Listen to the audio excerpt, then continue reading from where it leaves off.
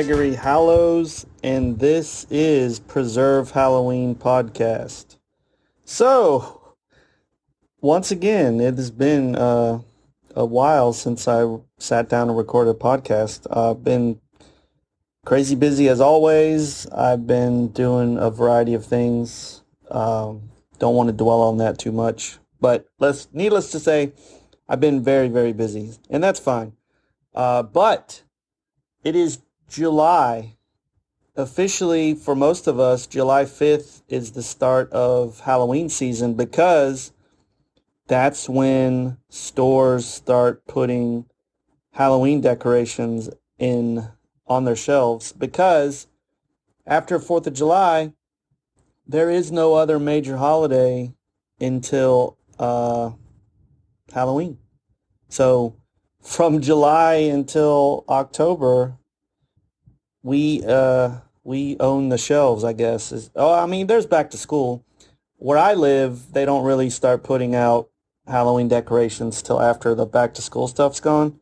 So I haven't really seen anything where I live, but July 5th has become kind of the official, unofficial start of Halloween, and that probably explains why before Halloween even happens, some of the stuff's getting pushed off the shelves because they're getting ready for Thanksgiving. But, so that's been fun. I don't officially start decorating Halloween until my birthday in August.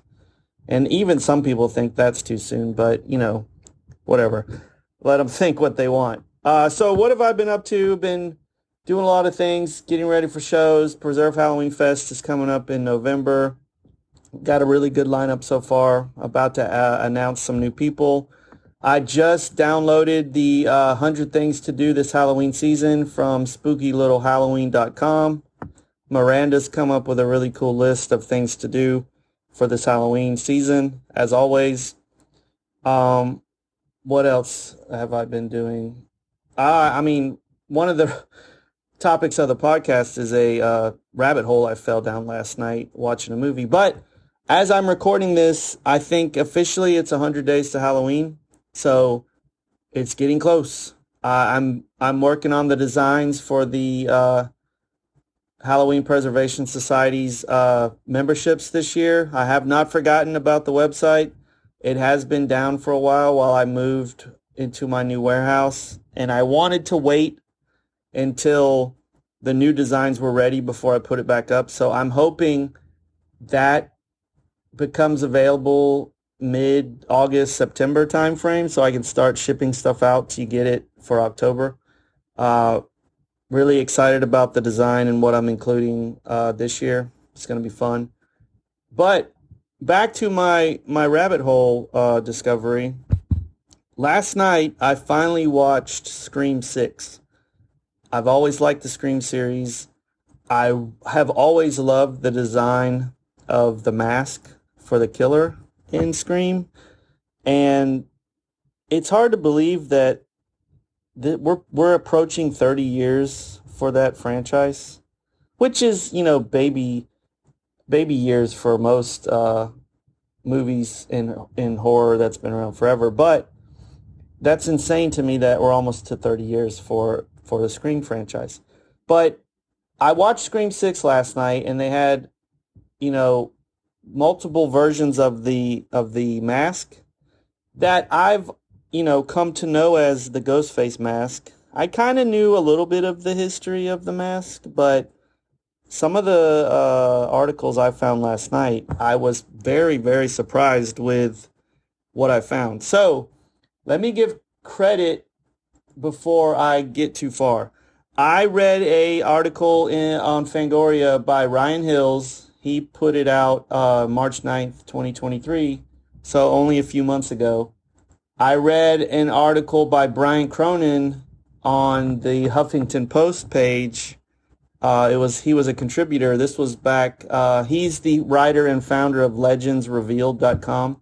Somebody asked him on his website about the Ghostface mask and was it really discovered in an abandoned house? And it was actually the mask that inspired Wes Craven and his production crew to use for Scream was found in a abandoned warehouse, or abandoned warehouse, no, an abandoned house that was previously used in an 40s Alfred Hitchcock movie called Shadow of a Doubt.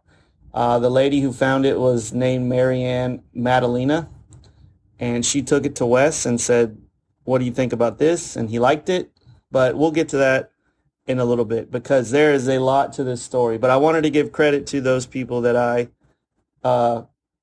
read their stories and basically got the inspiration to do this. So, Fun World is the name of the company that legally owns the rights to the mask. Fun World is it's a holiday company that puts out Halloween stuff, Harvest, Easter, Valentine's Day, Christmas.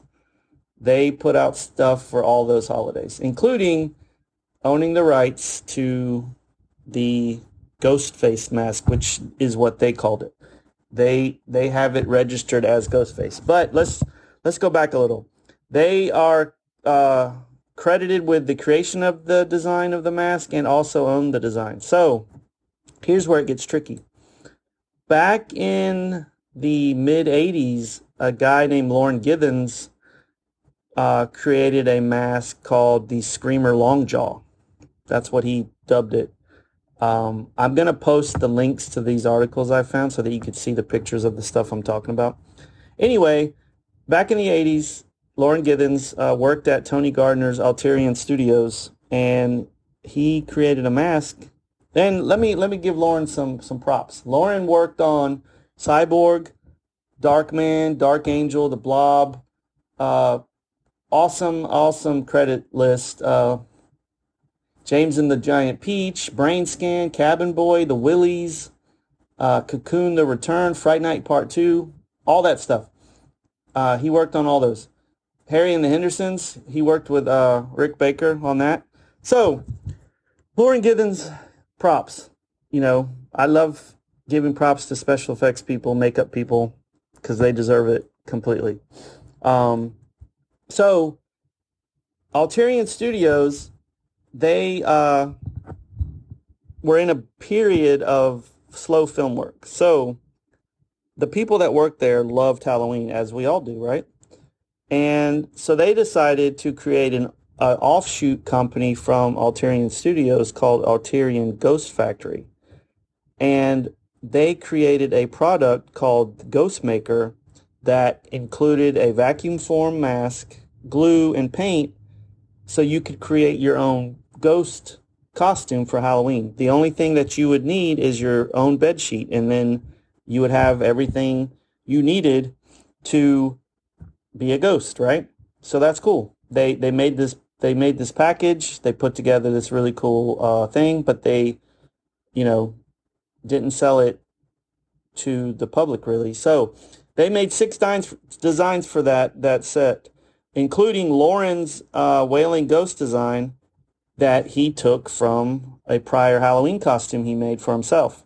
He designed the way the ghost face looked, all that stuff. He made this costume back in 1990. So before the movie, before, time. The time frame on this is very important. And I want to say that I'm not for or against Fun World or, whatever happened to give them the expectation that they are credited with the creation of this mask. I'm just trying to make sure everyone gets credit.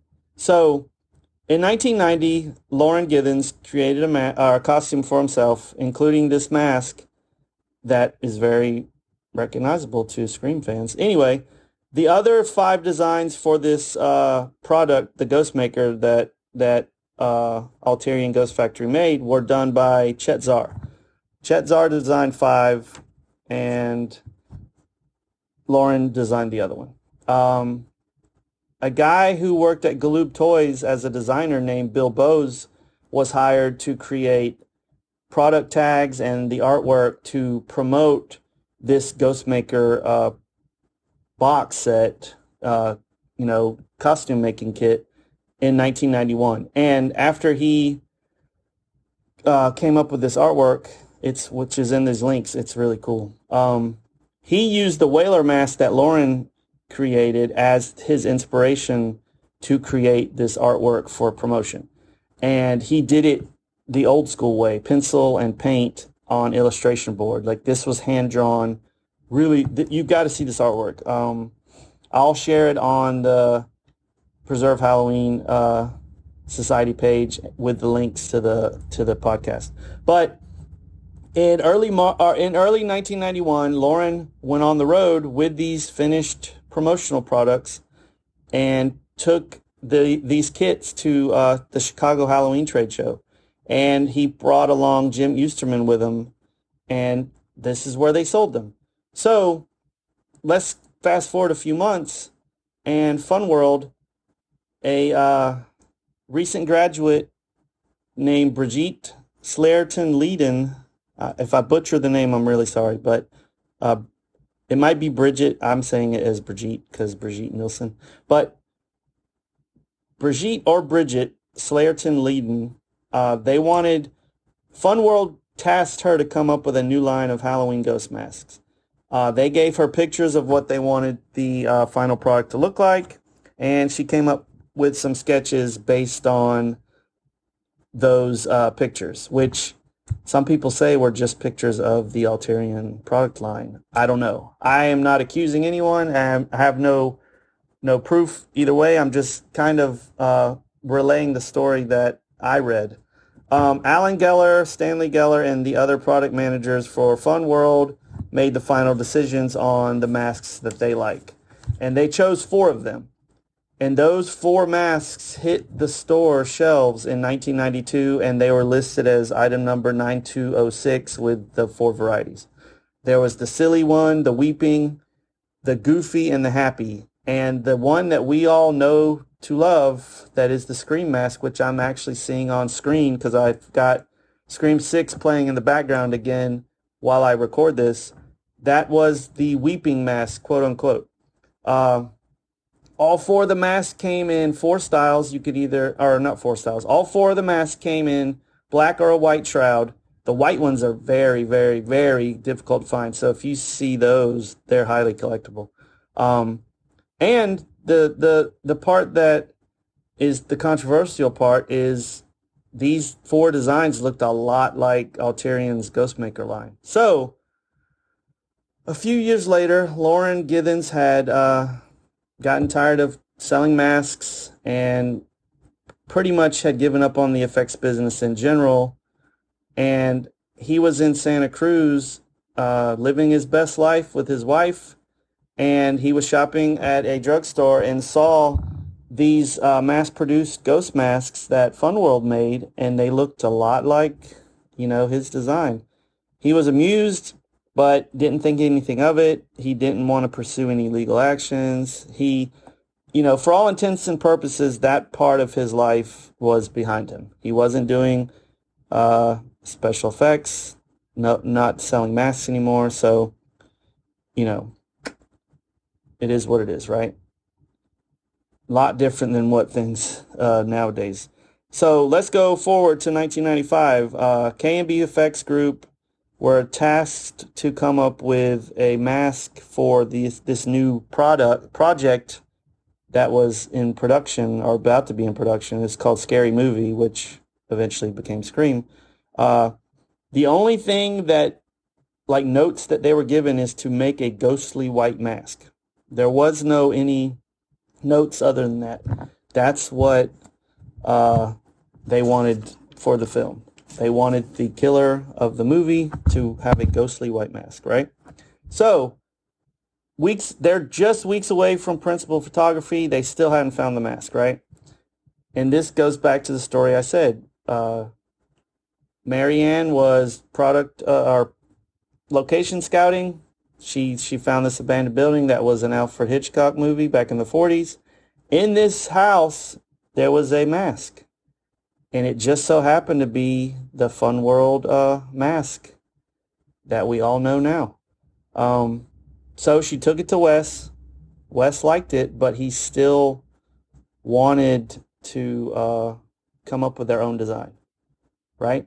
And I think I read somewhere that originally the effects company created a version of that mask with enough changes so there were no copyright issues. And I think they filmed a few scenes with that mask.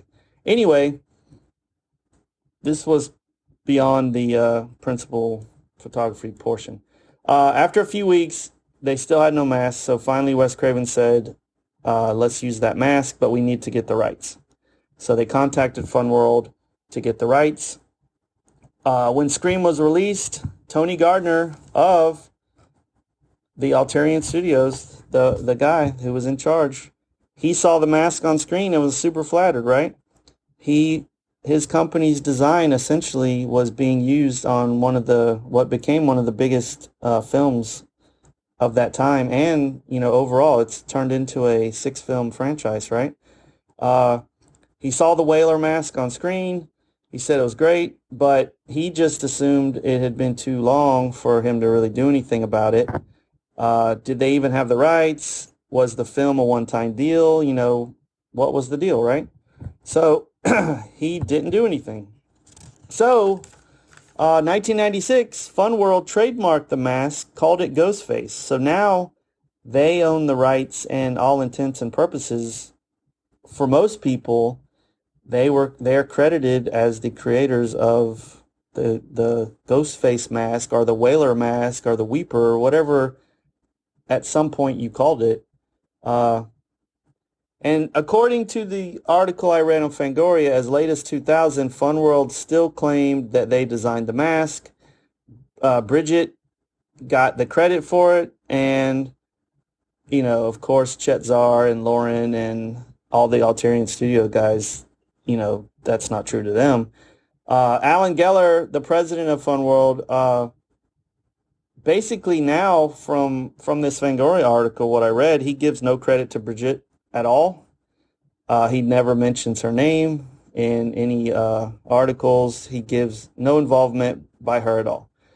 The Fangoria article says that Alan is credited as the sole creator of the design on the company's website, but I couldn't find that. If I'm going to keep looking because I want to see where it actually says that. From this article also, Tony Gardner at this point just wants credit for the design that they came up with. And so that's the point of my wanting to record this podcast. Wouldn't it be great if Fun World and Scream, the franchise, gave some form of credit to Alterian and Lauren and Tony and all the people involved with the original concept of the mask? I think that would be awesome. They're not asking for any money as far as I can have read. They really literally just want, and I mean, money would be great because, I mean, Bill Finger and Batman finally settled. Bill Finger gets credit now for helping create Batman. After all these years, his family finally got his some recognition. So maybe the same kind of deal can be made for Alterian and Lauren and Tony and those guys. Maybe the credit's worth it. I think for as much money as that creation makes, they're entitled to something, but that's just my opinion, So what do you guys think? Is there a way to prove that Alterian came up with the Ghostface design? Check out these articles I'm going to post the links for. Like I said, it's a Fangoria article, a Huffington Post. I'm going to try to find as many as I can because they have really, really good pictures, and you can see, I mean, it's obvious that it's the same design. But it's not up to me to decide. It's up to you guys. So let's get ready for Halloween. We're 100 days away. We are in like prime time. Before we know it, it's over. And that's always the sucky part. It's like it's 100 days from Halloween right now, but next thing we know, it's 10 days away, and then it's over. So, let's take advantage of what we're doing. Sorry that I've been gone away so long. I'm going to try to post some more podcasts a lot more consistently, hopefully weekly, but, I'm not going to promise anything crazy. Thank you guys for loving Halloween as much as I do, and I can't wait to hear and see and read and start seeing all the crazy influx of Halloween posts. that you guys all do and just make me super happy. So, as always, preserve Halloween.